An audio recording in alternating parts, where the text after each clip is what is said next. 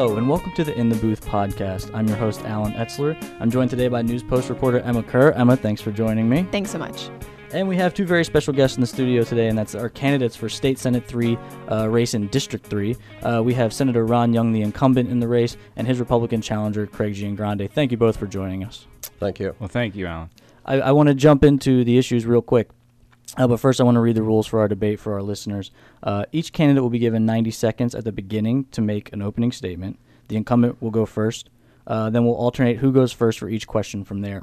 We'll ask a series of 10 questions which candidates have not seen ahead of time, and each candidate will be given 2 minutes to provide his answer. The candidate who goes first will be given a 45-second rebuttal if he chooses to take it. I'll have a 10-second card I hold up. When you're short on time, if a candidate goes over, I'll cut you off, all right? Please adhere to the time limits as best as possible.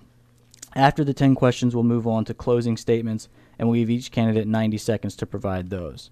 All right, and so we're going to start with Senator Young for your opening statement. All right. Thank you for the opportunity to address the issues and concerns on the minds of our citizens. I'm running for re-election in order to continue to serve the community I love. I've devoted my life serving our community as your state senator, as a 4-term mayor, during challenging and transitional period, as Deputy and Acting Secretary of the Maryland Department of Planning and as Deputy Secretary of the Department of Natural Resources. As mayor, we started the Weinberg Center, the Arts Council and Arts Festival in the street, the Sunday night concerts, kept the post office, courthouse, and library downtown. We buried the wires, built the parking garages, planted 1,000 trees, and we brought in restaurants and small shops and developed the plans for and started the Carroll Creek Linear Park and Flood Control Project, among many, many other projects. As your state senator, I've carried forth actions to further strengthen our community by bringing back tens of millions of dollars in funding for transportation projects, community services, and educational improvements. In addition, I've sponsored legislation that will improve health care, promote equality and justice, enhance education, and protect our environment.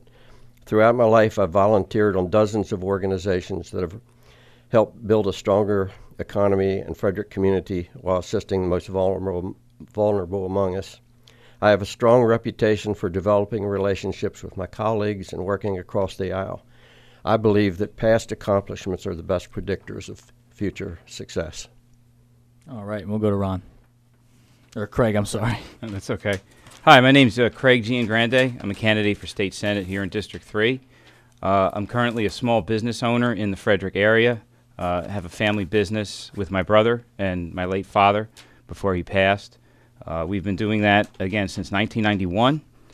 Prior to that, I was a police officer in a municipality in New Jersey for 5 years, and I think both sets of life experiences that I bring to the table, some public safety issues, but mostly the experience of a small business person that has challenges and things they want to accomplish, work together with people, work through problems, find solutions, and move forward. Much like Governor Hogan 4 years ago, I think that a small business person has a place at the table down in Annapolis to put forth ideas to move the state forward, both economically, things that affect everyday Frederick Countyans, and talking about roads, talking about providing services such as schools, bringing money back to the district. I'm a small government type of a guy, but I believe that Frederick County still has to get their share of the pie, no matter what size the pie is. So in addition to that, I have a good track record of working with people, and I believe I can bring that down to work across the aisle. All right, and now we'll go to questions. Emma? Great. So our first question, and Craig, you'll start. Okay. This question is, when Governor Hogan campaigned in 2014, he ran hoping to make Maryland more business-friendly and to create more jobs. Do you think he's been successful in that effort? As senator, what more would you propose to create jobs and economic development?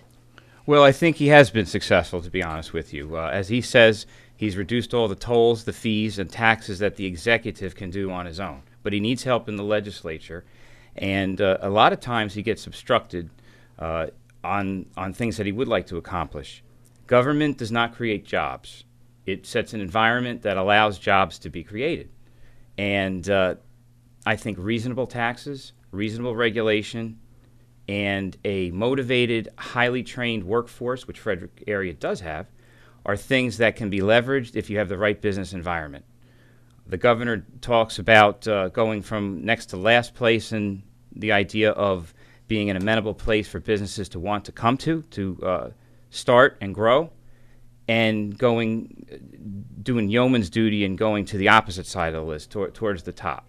So I think I want to continue that, work with the governor. I think we need good jobs closer to home. People are commuting down the road to D.C. They're also commuting over to Baltimore. I think we have a good workforce right here, and we need to put them to work by attracting jobs. All right. Senator Young? Is it 2 minutes or 45 seconds? 2 minutes. Okay. And then he'll have the 45-second rebuttal. All right, thank you. Well, the governor did make that pledge, and I'm sure he's made some efforts towards it. I think that the Department of Commerce and his secretary there does do a good job. But I don't think he's been nearly as successful as he says. We are still at the bottom of job creation in our region. Virginia is near the bottom, and we're below them. They just announced that 1,200 new jobs were created this month, but they also created 3,100 in the hospitality business. So that means we lost close to 2,000 jobs that were probably better paying than those in the hospitality area. We've lost the first Fortune 500 company in my lifetime, I believe, from Maryland that moved out. We have not attracted a lot of good, high-paying jobs, which we need to continue doing. I certainly support his efforts in trying to bring jobs here, and I think the legislature has tried to support his effort in bringing jobs. I don't think he's been real good to Frederick. The Downtown Hotel Conference Center, which is our Chamber of Commerce's number one priority, the entire Republican delegation has fought it after initially supporting it. We're doing that similar to what was done in the Rockville-Bethesda area, where the state helped support the infrastructure around the Conference Hotel Center. That would bring a lot of activity to downtown Frederick to support other businesses around it and to probably motivate several other buildings that have been waiting for incentives to move forward. So I think there's a lot that can be done, and I think the governor could be more helpful with it. All right, and Craig, you have 45 seconds. Well, I think the governor has been helpful to Frederick. I think his ideas of making it, again, a more business-conducive environment with taxation and with regulation, trying to stem those, and I believe it's important to do so.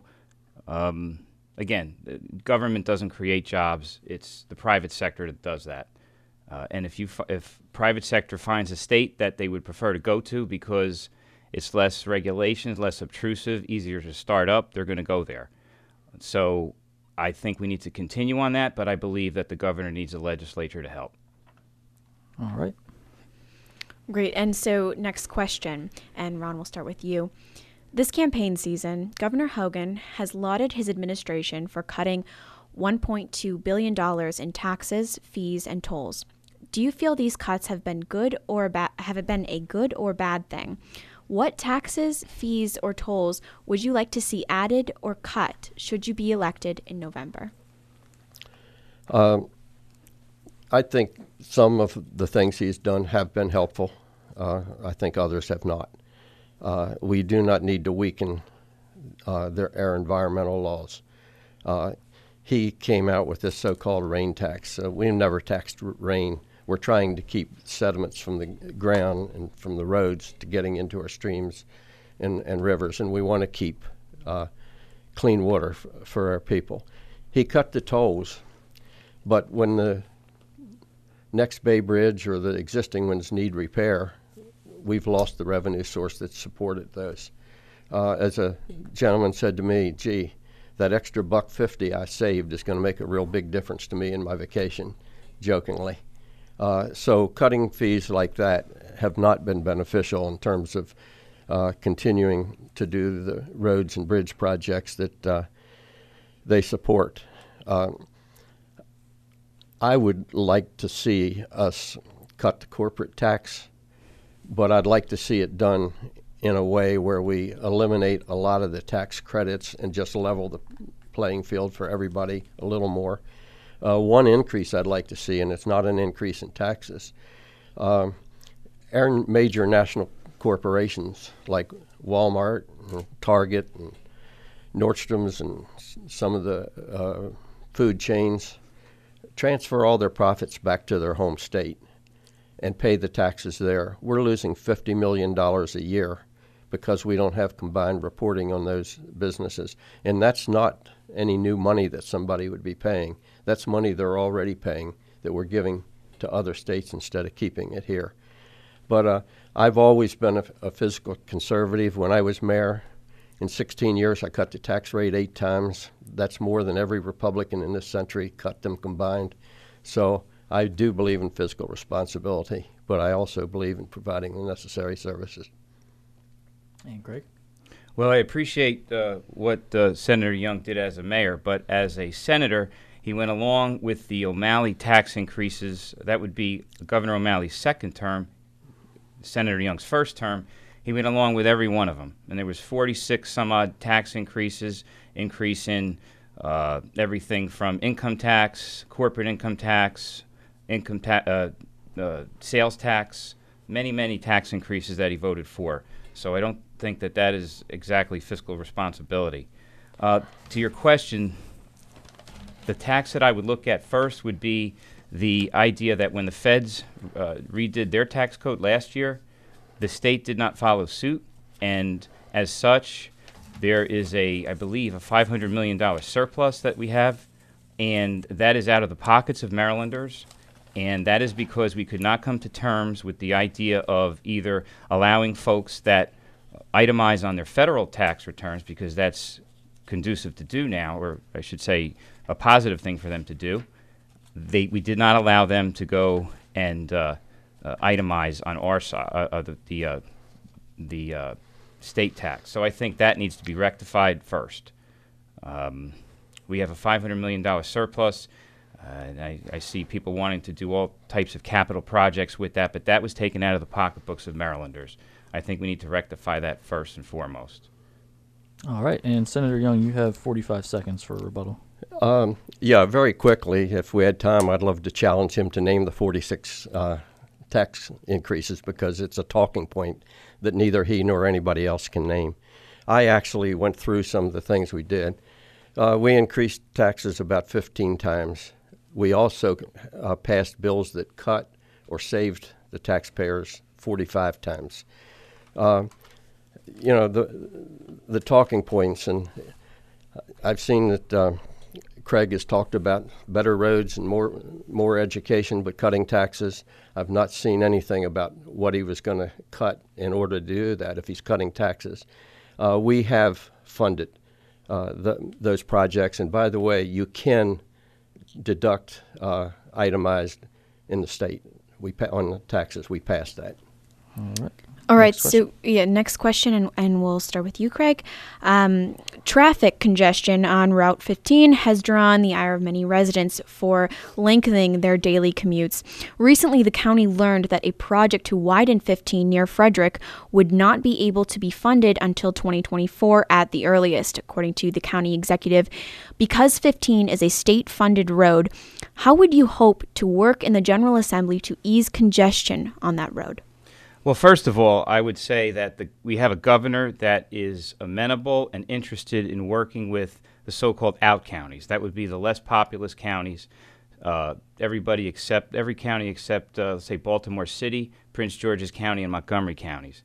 And several years ago, there was a bill that passed called the so-called roadkill bill. Now, the roadkill bill was an attempt by the legislature, supported by Senator Young, to take the governor and his State Highway Administration, SHA, and MDOT out of the process and put it in the hands of a convoluted grading system in the state legislature, put it into politicians' hands. I think that was very bad, and a lot of people did also think that was bad. Senator voted for that, and the 2 delegates in 3A also voted for that. So I think when you have a governor that wants to work with the folks, first of all, to set the tone and get the out counties the money they need, I think that needs to be embraced, and it needs to not to be shunned for political purposes.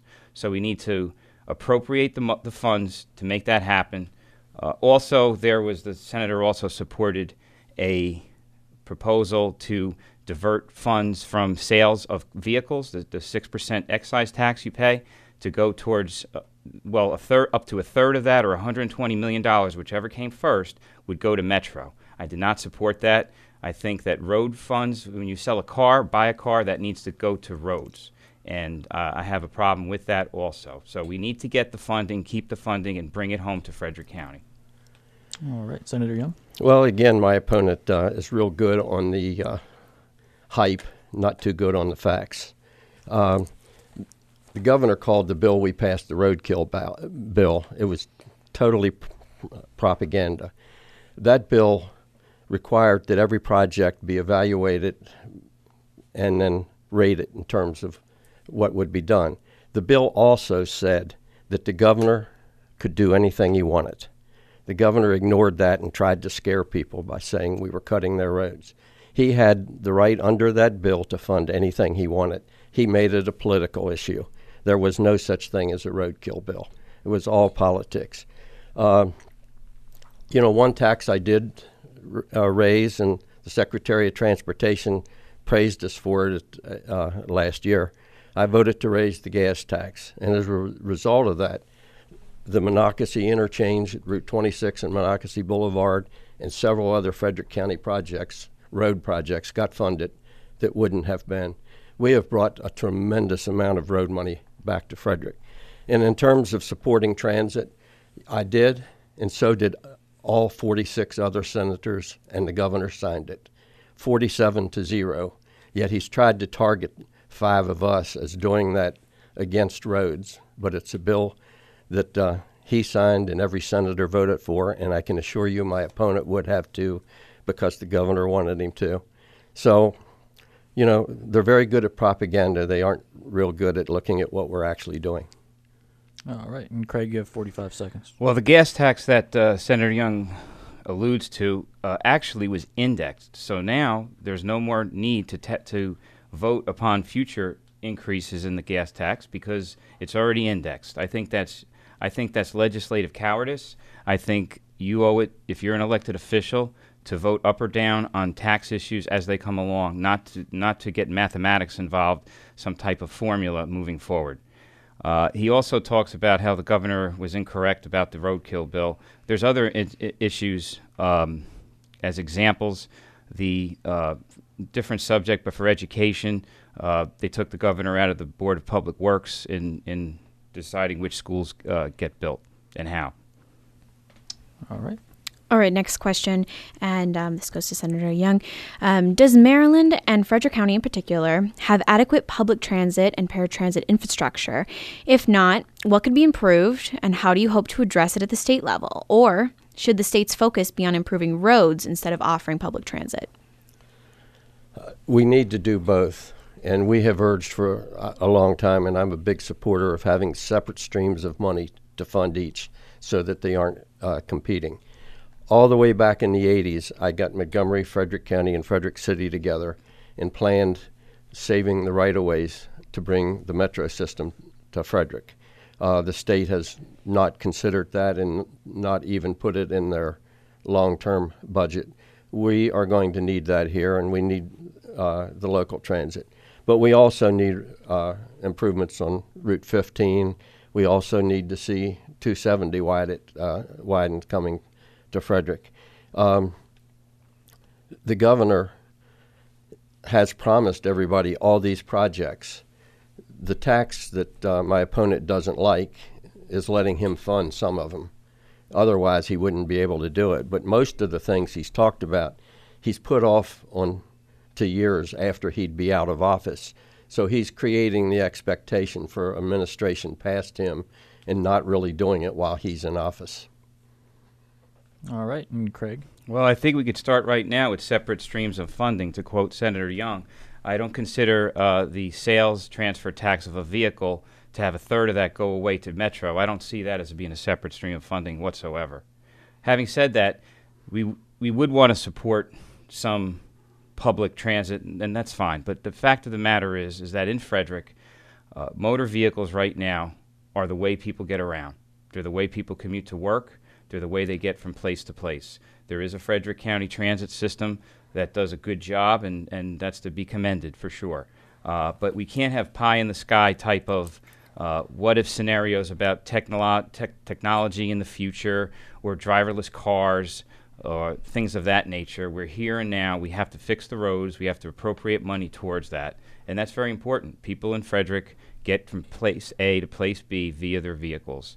So, again, unlike my competitor, I would work with the governor and try to make that happen. All right, and Senator Young, you have 45 seconds. Sure. I'm glad my opponent likes the local transit system. I started that year when I was mayor. As I said, I also started reserving right-of-ways to come up here, and I required private developers to build all the roads as Frederick City grew and expanded. I'm a big supporter for doing what we need to do, and I'm with the governor. If he really wants to fund those projects, you won't hear me fight those. But the ones that we have gotten here in the past, I and a couple other legislators, not our whole group, raised the money and fought to get those road projects here. The Republicans have not supported them.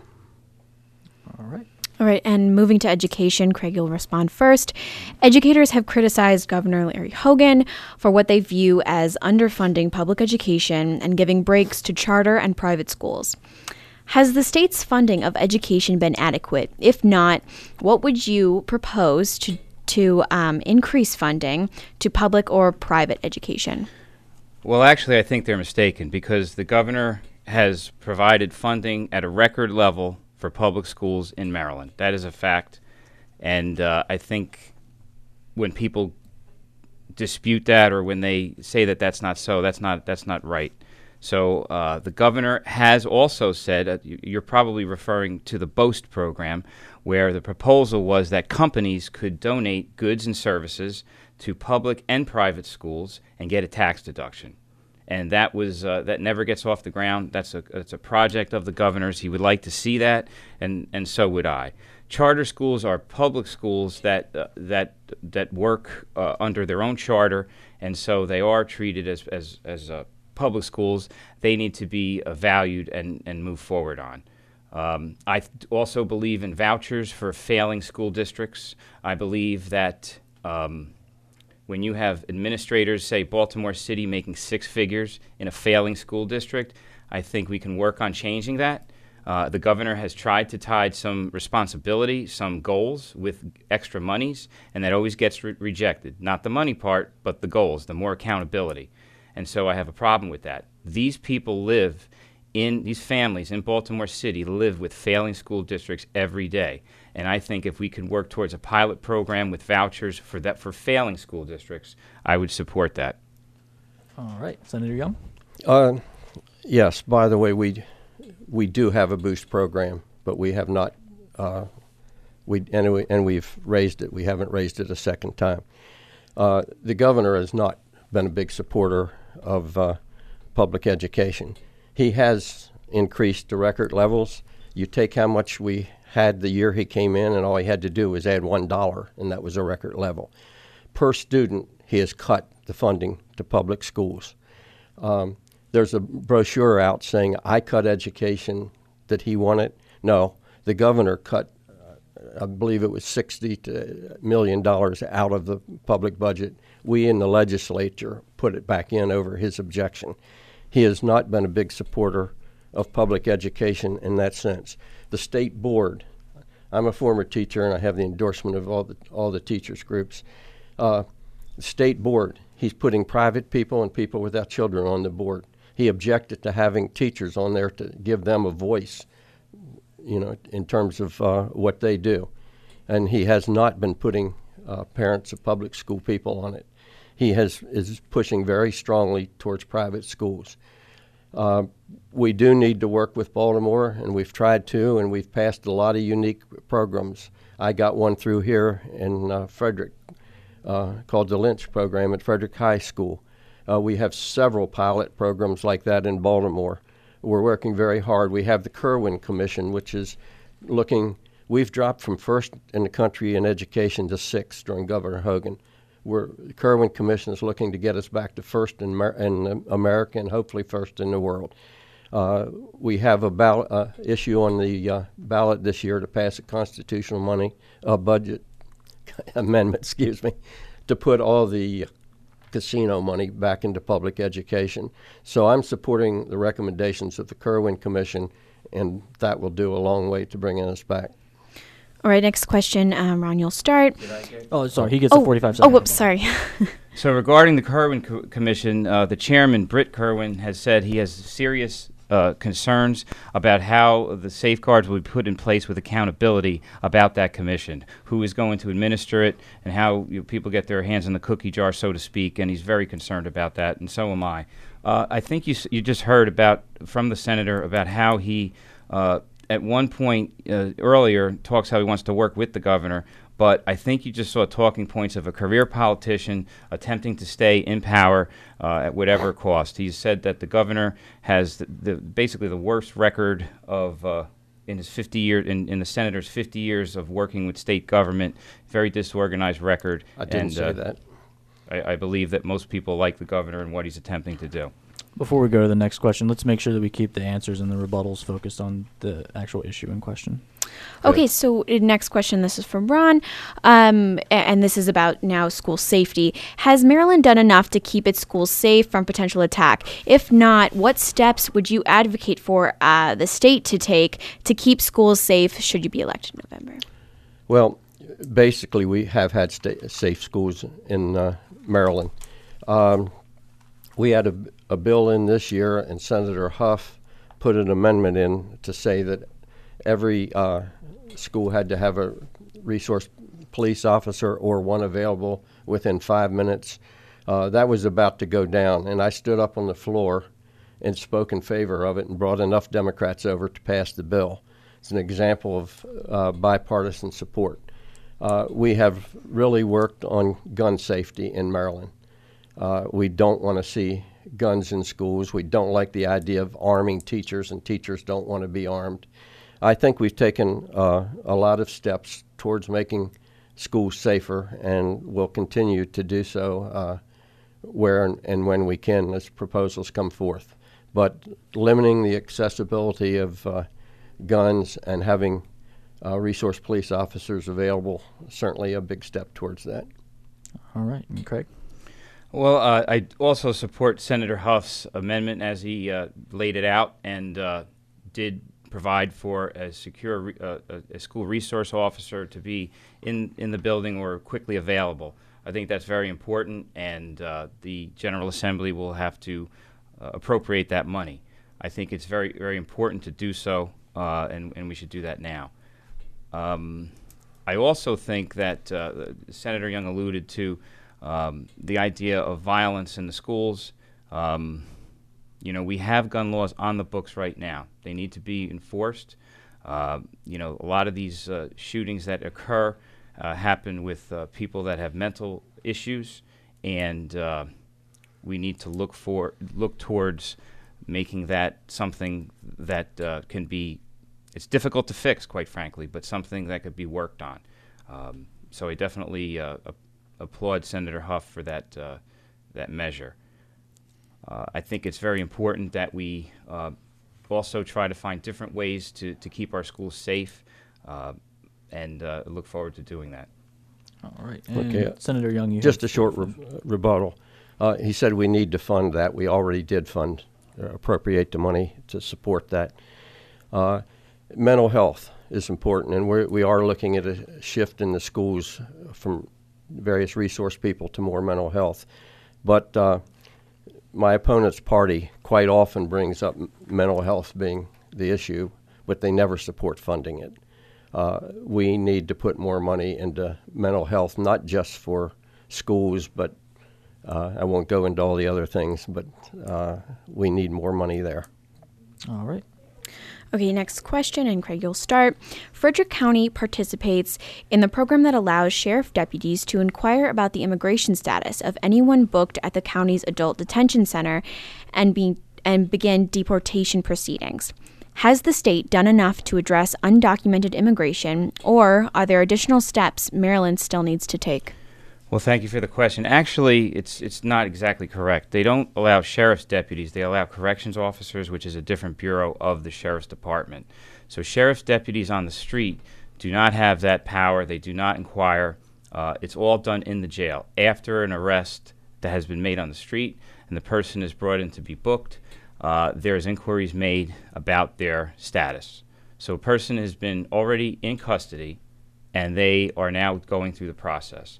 And so what 287G provides for is to allow the corrections officers to ask a series of questions and see if they're in the country legally. I support this. I think that immigration is generally a federal issue. However, when somebody is incarcerated in a county facility or a state facility for that matter, I think it's incumbent on the officers in the jail to do everything they can to inquire about the status of the person. And so I support 287G. I do not support the idea of a sanctuary state where such a type of a law would be circumvented by state privilege or state taking over and saying, no, you cannot do that in any given county. So I believe my competitor, my opponent, Senator Ron Young, has supported many times the idea of, at least twice anyway, sanctuary state. You can call it the Trust Act. You can call it, there was another moniker that was given to it, the SAFE Act, I believe. But the fact of the matter is somebody commits a serious violation, a crime, or a misdemeanor, and they get processed, then it's incumbent on us to make sure who we have in our system, and if they're not here legally, to start proceedings. Yeah, All right. Sanctuary state is another one of those things that the governor throws out that's totally inaccurate. I nor no one has supported a sanctuary state. What we did support was the Trust Act that said that a police officer could not stop somebody for no reason, just to ask them if they were here legally or illegally. Once they're in jail and have been arrested for a crime, and if it's a serious crime, by the way, they put this piece of garbage out that said, I want to invite the gangs in. It's totally ridiculous. I don't know anyone that wants to do that. But if someone is arrested for a serious crime, they can go through the process and be deported, and I don't know anybody that objects to that. But we do object to hassling people, stopping them. And I believe one was actually stopped outside of one of my opponent's facilities a couple of years ago. No, that's not true at all. She was nervous and started to run. That's not true at all. We'll give the senator his time, and okay. you can rebut. I think the sheriff even lost a lawsuit over that. But we want safe communities, and I certainly, over all my years, have fought for safe communities. We don't want hassling of people for no real reason. All right, and Craig, here's your chance to rebut. Well, the senator just kind of reared his head there and showed an ugly side of his campaign. It was not in my restaurant. It actually was at a gym, in front of a gym, over by not too far from Sam's Club. So that's what happened there. The fact that the senator supports law enforcement at the jail checking out folks, their status after they've been accused of a crime is very, very good news to me. The fact of the matter is there's a federal law already where folks cannot be checked out by local or state law or local county or state law enforcement about their status. That is a federal jurisdiction. All right, we'll move to the next question. All right, so another public safety question, and Ron, you'll start. Despite increased awareness, death from opioid use and addiction continue to rise. If elected, what would you propose for the state to enact in order to address the opioid crisis? Well, that's another one of the ugly things that's reared their heads. Right now, our police are spending and it's been going on for 40 years. It's not new. Their answer to drug addiction is to arrest. This needs to be treated as a health problem. We've looked at things, and one I'm being criticized for is something that's been done in, I think, 66 cities across the country, the world, and is working. And that's a safe house where a person can go in, get clean needles, be treated, and they work towards getting them off drugs if they're willing. It reduces opioid deaths drastically. Also, about 25% of the people that come into those places end up going into a program and getting off of drugs. We need detox centers. We need, right now, if somebody's picked up, they take them to the hospital, they clean them up and send them out on the street, and some of them come back the same night. We need a detox center where they can go and be gotten off, and where they can stay there until there's a more permanent place ready for them. But it ties in with mental health, and we need to work on mental health and ways to get people off. War on drugs has failed. It's failed drastically. We've put way too many people in jail for it. We need places where they can go and where we can work to get those off that want. And at least it reduces deaths with the others, even if they're not willing to get off yet. All right, Craig. Well, I do agree with the senator in one of his points when he says a detox center. I'm not sure if he's aware of it, but the sheriff, together with the county executive, have worked towards a plan to take unused beds from an adjacent building that is part of the jail campus, but not actually part of the detention center itself, to take unused beds and put that towards a detox center. The fact of the matter is that with last year's sweeping changes to sentencing guidelines, there's not as many nonviolent offenders going to jail. And so the sheriff has said that has a surplus of beds. So he and the county executive are working towards making a deal to allow folks to go ahead and be put there or to commit themselves there. Because right now when they go to the hospital, unless they're suicidal, they're basically getting kicked out. So he is correct. We did need a detox center, and hopefully we can get that real quickly. When it comes to other things, I would disagree with the senator. One of them is de minimis possession. So a small amount of different drugs. The senator put in a bill and supported to decriminalize that they couldn't even be charged. Now, it may be that a judge says that or when he sentences somebody, he or she sentences somebody or makes a plea bargain, that's one thing. But to say that an officer could not charge for a certain amount, I find that troubling. And I find it shocking to say that he supports what is called shooting dens, to have needles available where people could go. There's really no provision how far away from a school it would have to be or a playground. Bad legislation. I would not support that. Thank you. Well, that's another example of where his party has their head in the ground. They're very successful, and it's a way to start getting people off of drugs. The detox center, we need one. I commend them for looking at it. Unfortunately, I think it was political. A detox center should not be at a jail. It ought to be near a hospital. A lot of people are not going to walk into a detox center when it's part of the jail, and they may be arrested and charged with other things.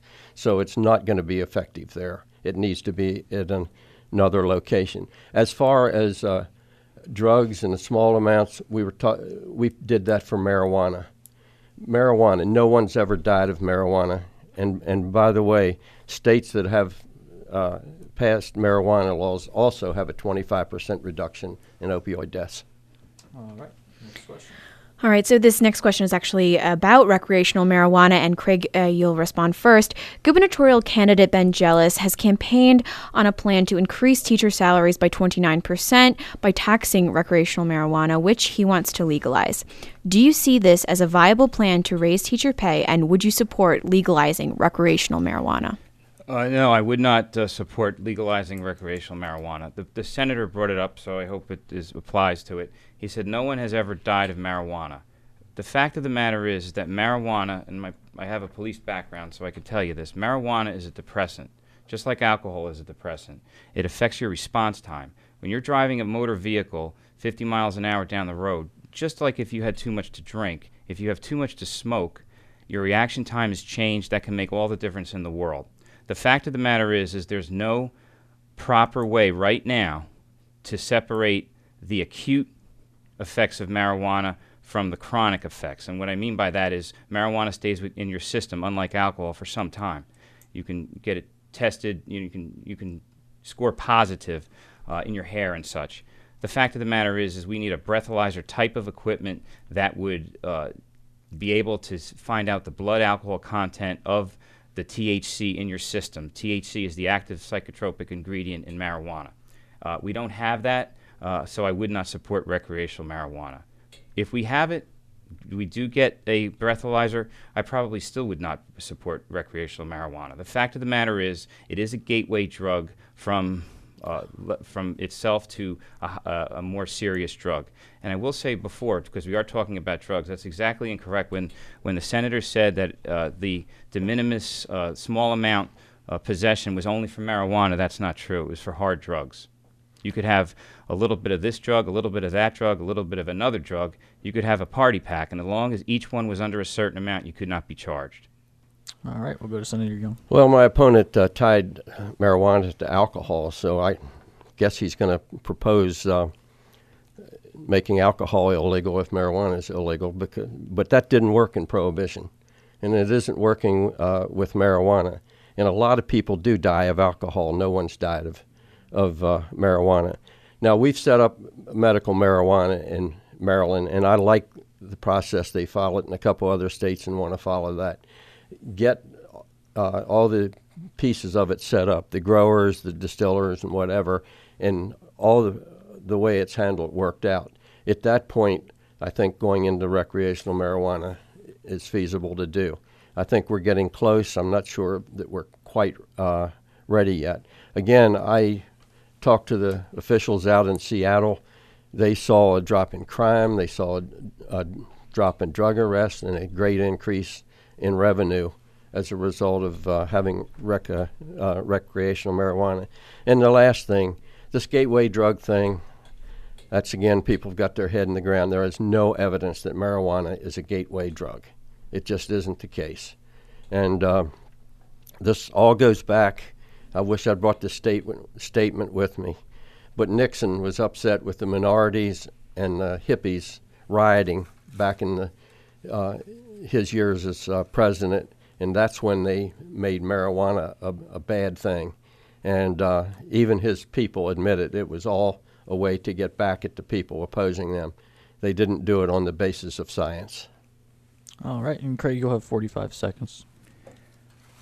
Well, I would just say that I disagree with his statement about being a gateway drug. I do believe it is. And again, unless there's a way to measure how much THC is in somebody's body at any given time, I would not support it. Right now, there's drug recognition experts, DREs. This police officer with specialized training, highly specialized. Not everybody is one. And even then, it's iffy getting a conviction. So I would not conviction for driving while intoxicated under drugs. So I would not support that. All right, next question.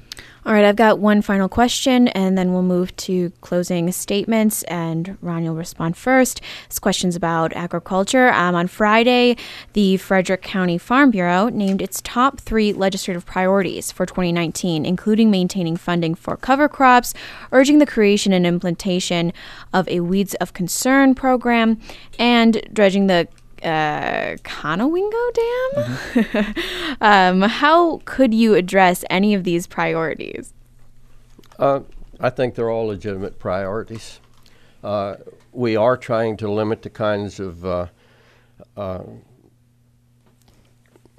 products that are used on agricultural land so that we don't get things into our streams and rivers that cause a problem with the bay. But the Conowingo Dam is a problem and needs to be addressed. It's not as big a problem as spelled out. It isn't the whole problem, is I guess what I'm saying, but it is one. I've certainly supported the agricultural community more than it supported me. I actually put the bill in that allowed them to pass a farm to their children without being taxed. Didn't pass the year I put it in. The governor put it in the following year, and it did pass. But I don't have too much more to say about it. I support their efforts on those three things. All right, and Craig? Well, I appreciate the question. I've been endorsed by by the Maryland Farm Bureau, I should say, and I have had many occasions to have meetings with the Frederick County Farm Bureau. One in particular were these weeds of concern. And, some homeowners might think, well, what's the big deal? But the fact of the matter is, when a farmer goes out and plants a field of whatever crop it is they're planting, and they have these invasive species, it becomes very, very important. These invasive species can wipe out an entire area of crop. And so it's extremely costly. It's extremely top of mind of their agenda. And farmers, I got to tell you, I thought, a restaurant owner had a tough job, but farmers have it very, very tough. All the things that a small business person has, and then just add the weather on top of it, and that's where a farmer's at these days. As far as the Conowingo Dam, I support Governor Hogan when he asked for a decision from the federal government about adjacent states having problems with pollution as it relates mostly to the Conowingo Dam. A lot of pollution comes down the Susquehanna River, and it winds up in the bay, and it comes through the Conowingo Dam. So Governor Hogan asked for a decision to put these neighboring states on the block, so to speak, and have some accountability. And he also continues to ask what's up with that, so to speak. Where are we at with that process? And the federal government's not getting back to him too quick. So I support the idea of that. If the dam needs to be dredged, I believe Pennsylvania and New York should step up. They should be made to step up, actually. Other things for Farm Bureau, while we're on the subject, is such things as right to repair. They buy combines, might be hundreds of thousands of dollars, and the fact is they want to be able to get in there with software so they can have their own workers and not just the manufacturers fix their farm equipment.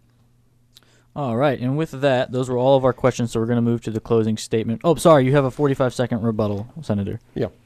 I don't have any problem with what my opponent said. We need to work with them. The legislature, as the governor has been pressing for years for the other states to participate, and they should. We've had very strict guidelines, which we have met. The other states have trailed doing that. They need the federal government to come down on them to do it. On the weed issue, we've got to look at that with them.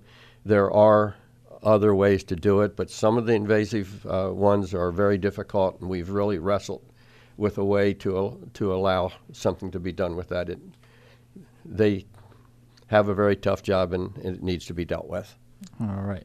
And sorry about that, but now we are at the point where we can reach closing statements, and we are going to, again, you guys will have 90 seconds, and we're going to start with Craig. Well, I want to thank the Frederick News Post and Alan and Emily, or Emma? Emma, for having us out here. I want to thank Senator Young for coming out and having a debate. Really appreciate that. This fall, you have a clear choice between two candidates for state senate. One, it's the same old hardline party politics, special interests, arguing with a very popular governor who does try to reach across party lines. And the other choice would be a problem solver with some real-world experience. Being a small business owner and a family man, I understand what it's like to have, let's just say, top-line incomes, so to speak, and expenses. And at the end of the day, you have hopefully a little bit of money left over. It's the same as it relates to a family as it relates to a small business. I've made some hard decisions. I've made payrolls. I've been able to budget properly in both my personal life and in my my business that I have, and I certainly appreciate any consideration of your vote November 6th. You can reach me at giangrande for Senate.com or Craig Giangrande for Maryland State Senate on Facebook. And again, thank you so much. All right. And Senator Young. Okay, again, I thank you for this opportunity, and I thank those that are listening to this podcast. I have, as I've said, a lifetime of community service as well as decades in the private sector.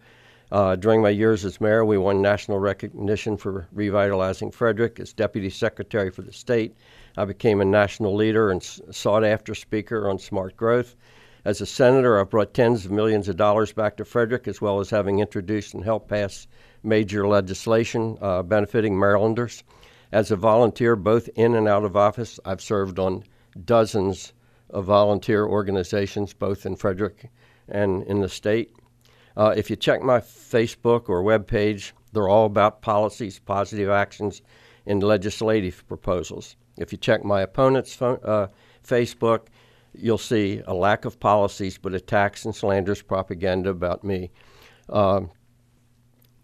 He says I do the same almost everything I see that my opponent says is I'll do what Hogan wants. I go down and think as an independent. I've bucked my party many times.